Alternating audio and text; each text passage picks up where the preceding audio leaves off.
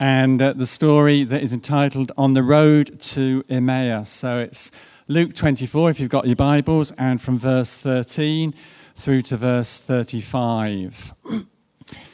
This follows on from resurrection morning. Jesus has appeared and begins with two of his disciples just discussing the events of the day. So Luke's Gospel, chapter 24, verse 13. Now that same day, two of them were going to a village called Emmaus, about 7 miles from Jerusalem. They were talking with each other about everything that had happened. As they talked and discussed these things with each other, Jesus himself came up and walked along with them, but they were kept from recognizing him. He asked them, "What are you discussing together as you walk along?" They stood still, their faces downcast. One of them, named Cleopas, asked him, Are you only visiting Jerusalem, who does not know the things that have happened there in these days?" "What things?" he said. "About Jesus of Nazareth," they replied. "He was a prophet, powerful in word and deed before God and all the people. The chief priests and our rulers handed him over to be sentenced to death, and they crucified him. But we had hoped he was the one who was going to redeem Israel. And what is more, it is the third day since all this took place. In addition, some of our women amazed us. They went to find the tomb early this morning, but didn't find his body. They came and told us that they had seen a vision of angels who said he was alive. Then some of our companions went to the tomb and found it just as the women had said, but they did not see Jesus." He said to them, "How foolish you are, and how slow to believe all that the prophets have spoken. Did not the Messiah have to suffer these things and then enter his glory?" And beginning with Moses and all the prophets, he explained to them what was said in the scriptures concerning himself. As they approached the village to which they were going, Jesus continued on as if he were going further. But they urged him strongly, "Stay with us, for it is nearly evening. The day is almost over." So he went in to stay with them. When he was at the table with them, he took bread, gave thanks, broke it, and began to give it to them. Then their eyes were opened, and they recognized him, and he disappeared from their sight. They asked each other, "Were not our hearts burning within us while we talked with him on the road and opened the scriptures to us?" They got up and returned at once to Jerusalem. There they found the 11 and those with them assembled together and saying, "It is true! The Lord has risen! He has appeared to Simon." Then the two told them what had happened on the way and how Jesus was recognized by them when he broke the bread.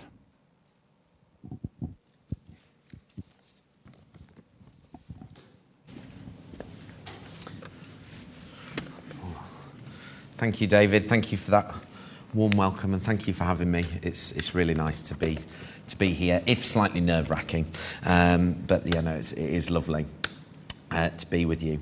This story is in one of the resurrection stories, and it's my favourite. And I think the reason it's my favourite is at the heart of it is two versions of the same story.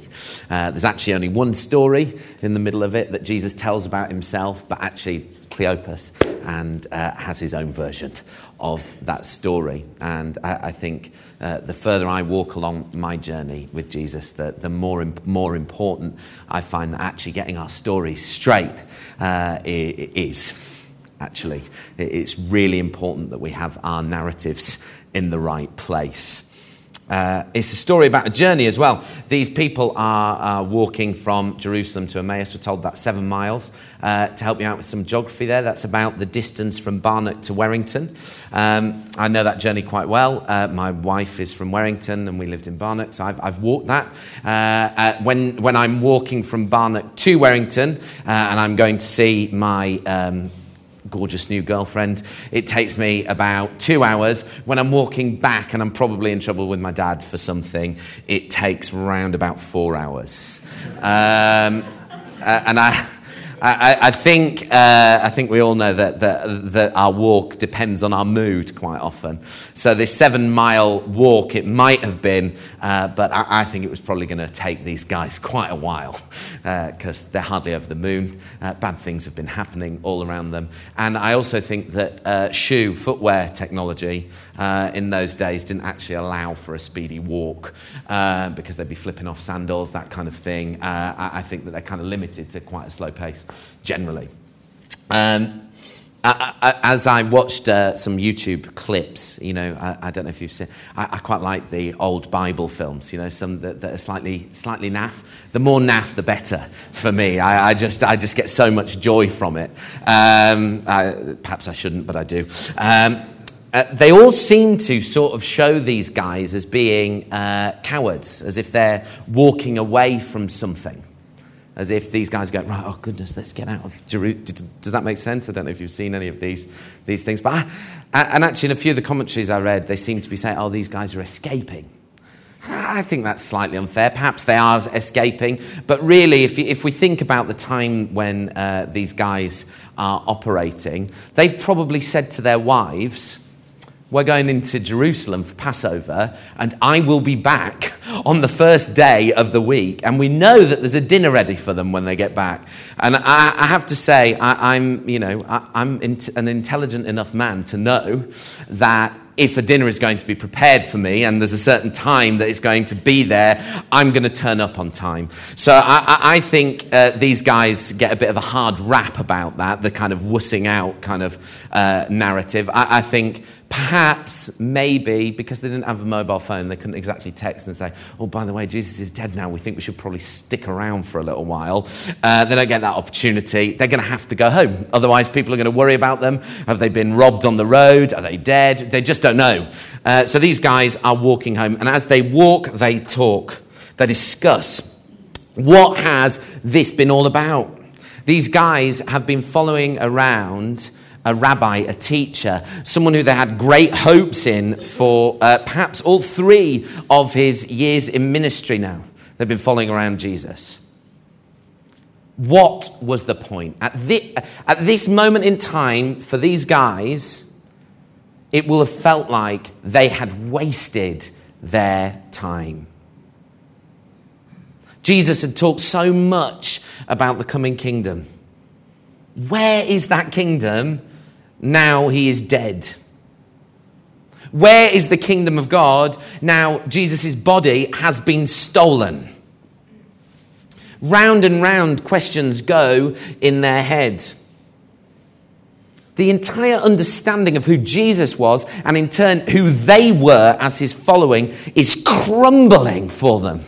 It is crumbling under the mounting reality of Jesus' tragic end. Jesus is dead. The world is as cruel as it ever was. It is still unfair. The Romans are still in control of Jerusalem. The temple is still corrupt and led by corrupt familial dynasties. Their religion has not been purified. And his friends, these 2 guys, they were fools to ever believe that they or Jesus could make a difference.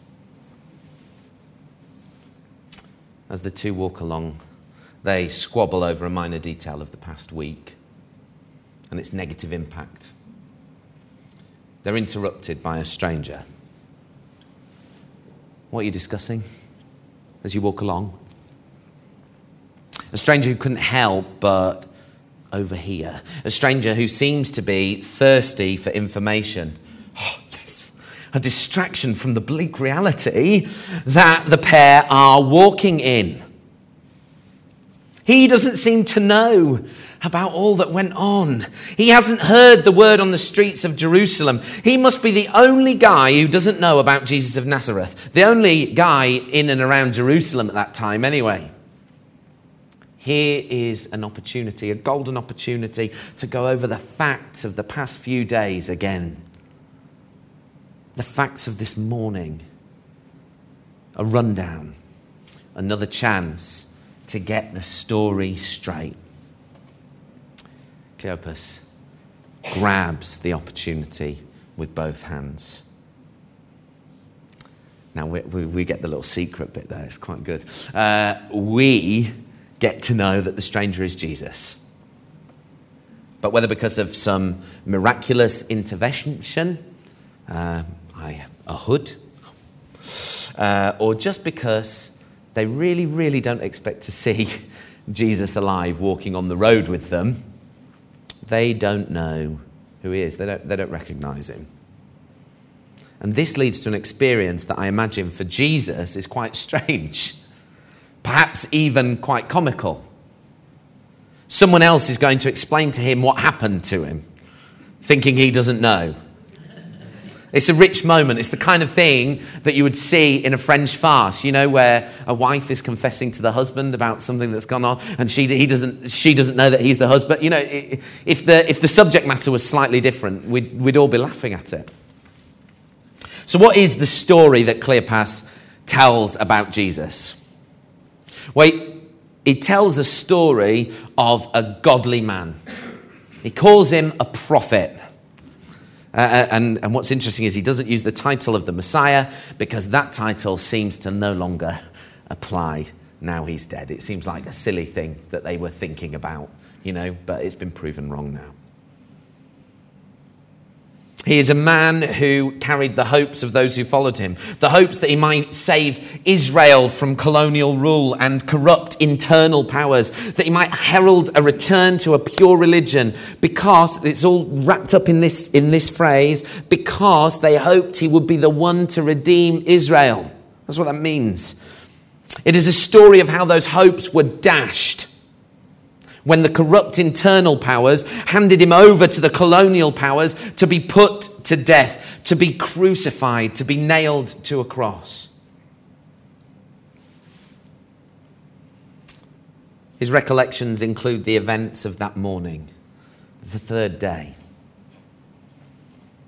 Third day when the Jews at that time believed was when the soul left the body. It may have also been special to them because they may have been thinking about what Jesus had said to them before, going, no, it's the third day, still not seen him. But it's probably, I would suggest, thinking of that Jewish belief of when the soul leaves the body. A day when perhaps they thought all might be redeemed, but instead, what has happened this morning? Jesus' tomb has been desecrated, his body is missing. The women have all gone crazy. They're telling of angels. They're saying that Jesus is alive. The men found that Jesus' body was missing, but absolutely no proof that Jesus is living. They didn't find that out. And Jesus is referred to exclusively in the past tense throughout the story. He was. But Jesus is walking alongside listening, allowing Cleopas to give his version of Jesus' own story.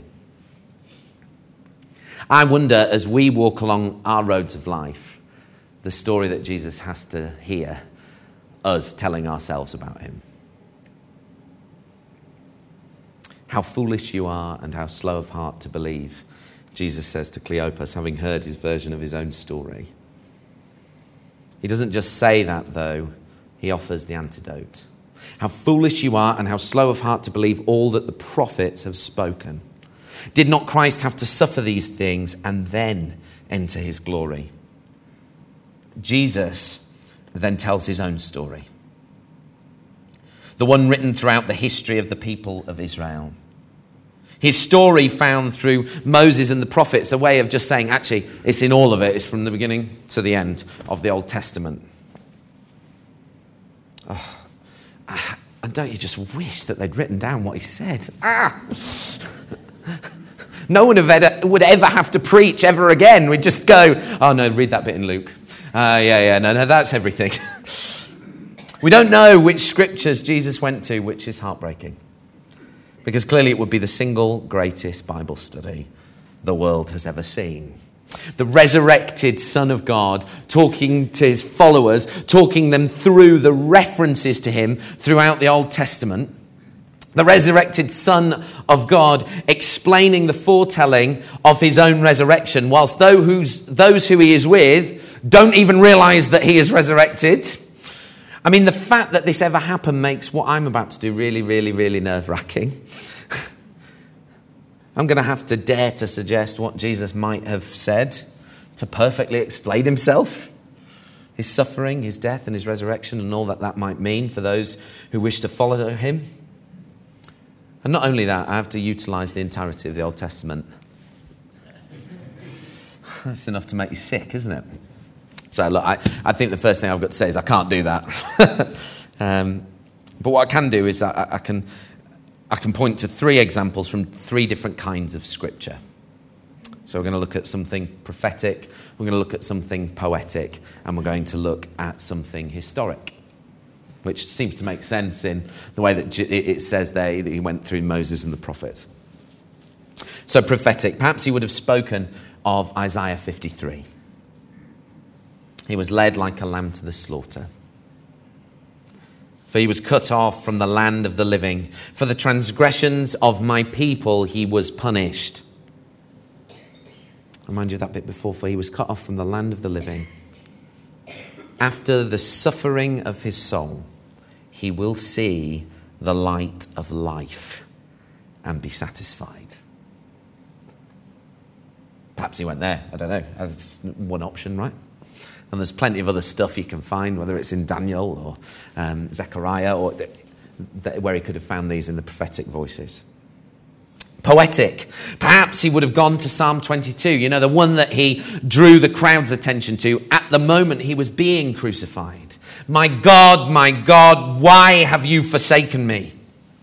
Which starts with the suffering of a faithful servant and ends with the transformation of the world, where God is perfectly praised, and the proclamation at the end of it is, he has done it. Maybe he went there. Or historic. He could have gone down a different route entirely. He could have looked at stories like we have been this morning. He could have looked at the Exodus story that shows the eternal pattern of God's salvation, which Jesus brings to its earth-shattering conclusion with his acts on the cross and in his resurrection. In Exodus, God saves his people from slavery in Egypt, and he does so before they are living in the way that God has intended for them. Before they were doing anything to please God, as a gift of grace, he takes them out of slavery. They pass through the waters of the Red Sea, and then once they are saved, he shows them the way to live in response to this great gift of grace through his law. Perhaps he utilized the story of the people of Israel to demonstrate God's pattern of salvation. He could have utilized any of these.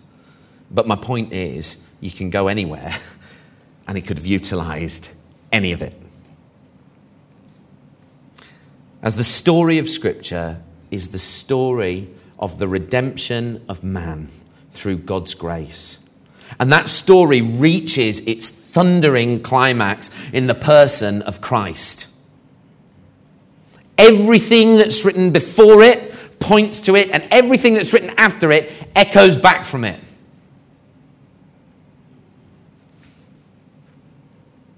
The need that day, though, was to demonstrate that all that Jesus endured through Holy Week needed to happen. And that Jesus, who it is appropriate to understand as the Christ, the Messiah, would rise again.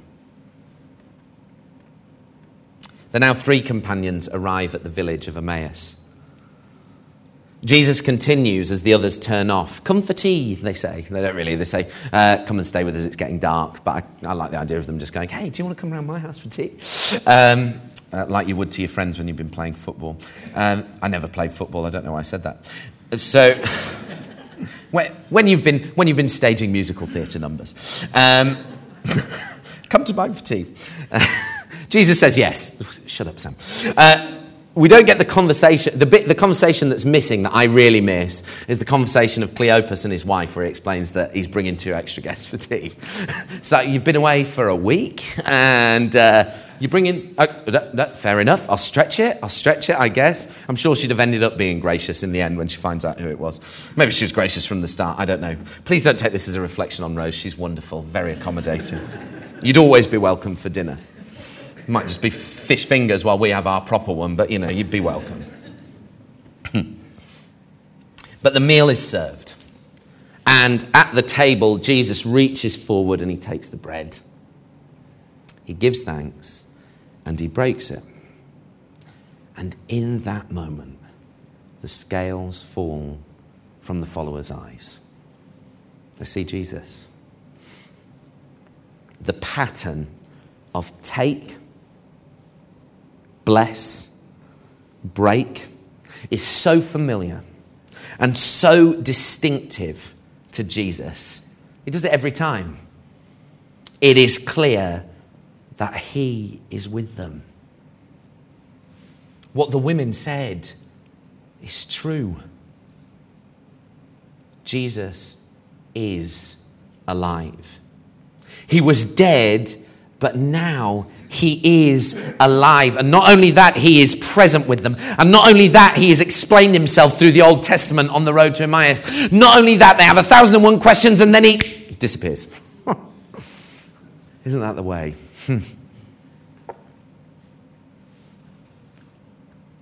As we walk down the road of life, we can sometimes feel we are alone. That somehow the resurrected Jesus Christ, the Lord, the Master, isn't with us. We might actually remember what it felt like in the past to have him with us. We've seen his power, but for some reason at the minute we just can't, feel it. On the road to Emmaus, Jesus gives us the antidote. We have to return to his version of his story. Because all of us are guilty of creating our own versions of Christ and what he is supposed to be to us and to the world around us, to those people's lives who we love around us. We have our own understanding of what the story of Jesus is for them and for us. Cleopas and his friend believed Jesus should have sorted out the Romans. They certainly believed that he shouldn't have died.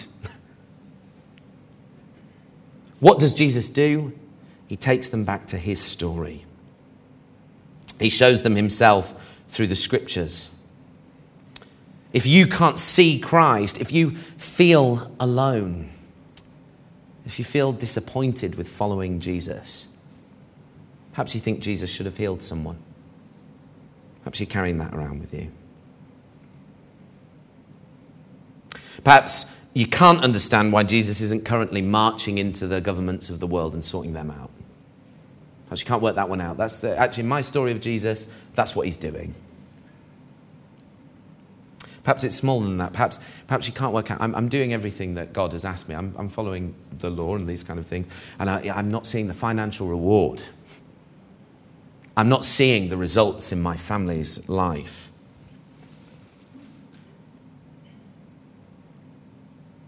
These are all popular stories that we tell ourselves about Jesus. These are all popular stories that people will happily tell us about Jesus.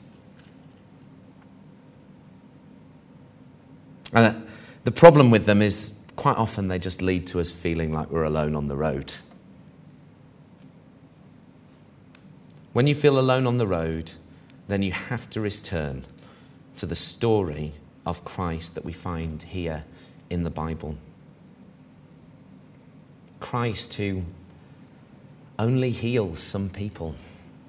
And each one of those healings is a sign of the coming kingdom when everything will be healed.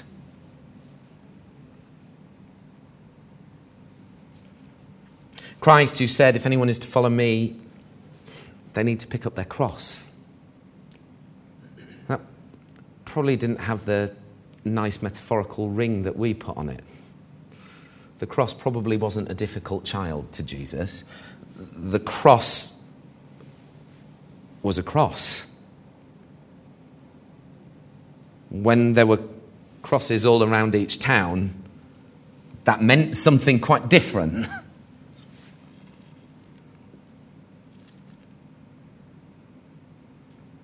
Christ who promises an eternity with God in peace, even if now we have to suffer.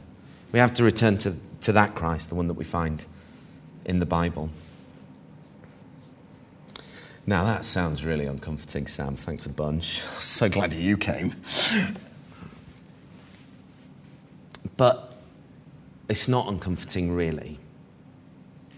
Because when we take Jesus on his terms, when we understand his version of the story, we do find him present with us. We see the patterns in our own lives, in other people's lives, in moments, in a small gesture, in the word of one of our sisters or brothers in Christ. And suddenly what we do is we look back at our journey and those times when we thought that we were alone. And who do we see walking on the road next to us? But Jesus, the risen Son of God, our eternal hope, the hope of the world, stood next to us, walking alongside us. I have a friend called, I'll call him David, at Ashby Baptist Church, and he is exactly the same age as me. He's had a very different life, though. He lives with his mum and dad. He has manic depression, and he stopped eating for a period of time, which meant that his bowel twisted, and he had to have a colostomy bag fitted. And when he was in hospital, I started visiting him, and I started going, "Oh, how's it going?" You know, and he just said, "Jesus doesn't love me, so you don't have to come and see me." Well, okay, well, I disagree with you. I think Jesus does love you. And he's like, well, how can he love me if I'm like this? And there you go. I didn't really have much of an answer. All I had as an answer was, why don't we read about Jesus? Why don't we read through a gospel? So we read through Mark, and we come up against people that were getting healed left, right, and centre. You read through Mark, it's like healing, healing, healing, healing. I'm going to myself, oh, man, why didn't they tell me about this at college? And...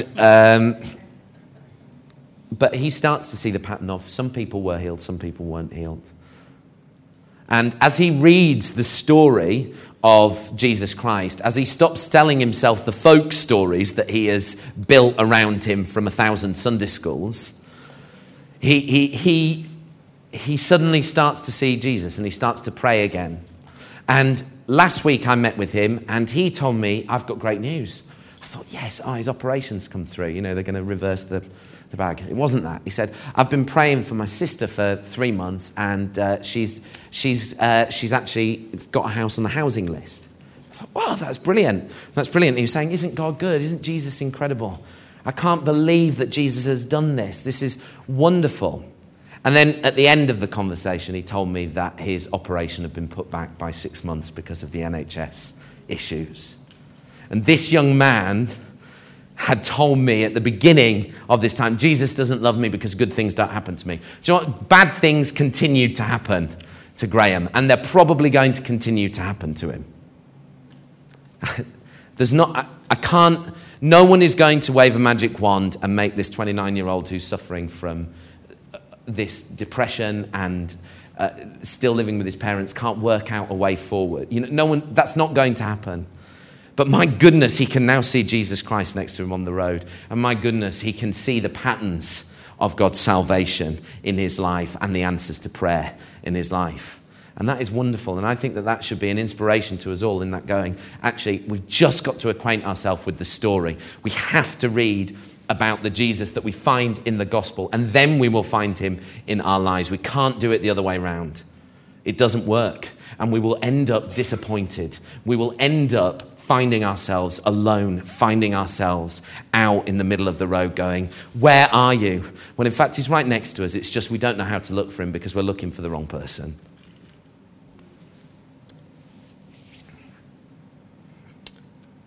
Maybe this morning you've never considered yourself as walking the road with Jesus.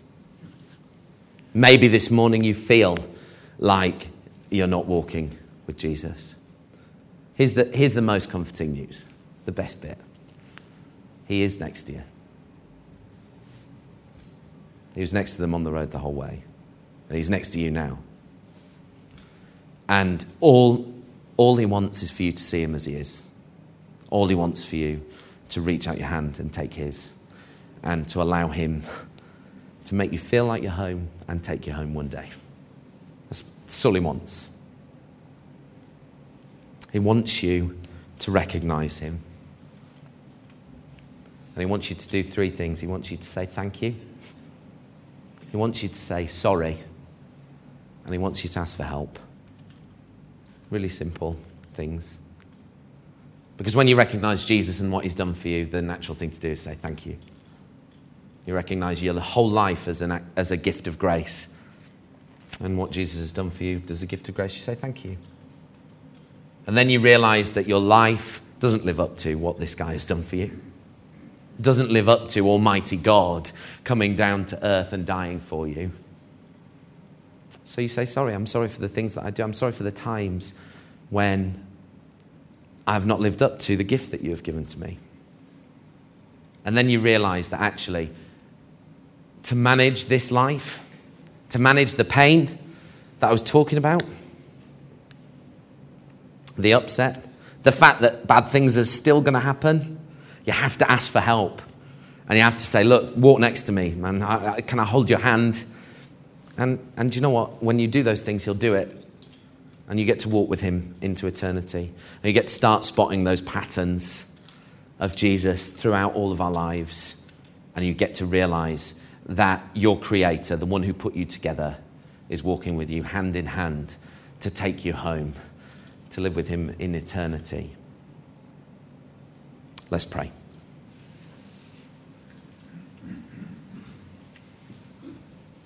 Heavenly Father, we thank you. We thank you for your Son, Jesus Christ. We thank you for his death on the cross. We thank you for his life and his teachings. We thank you for his resurrection and all that means for us. Lord, we are sorry for the times that our lives don't live up to that great gift of grace.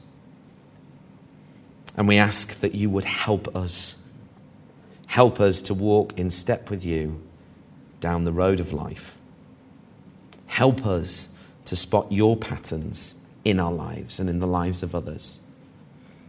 And help us to be looking for the Jesus Christ that we find in the gospel, who is never to disappoint. And stop looking for the Jesus Christ that we have built for ourselves. We ask that in his precious name. Amen.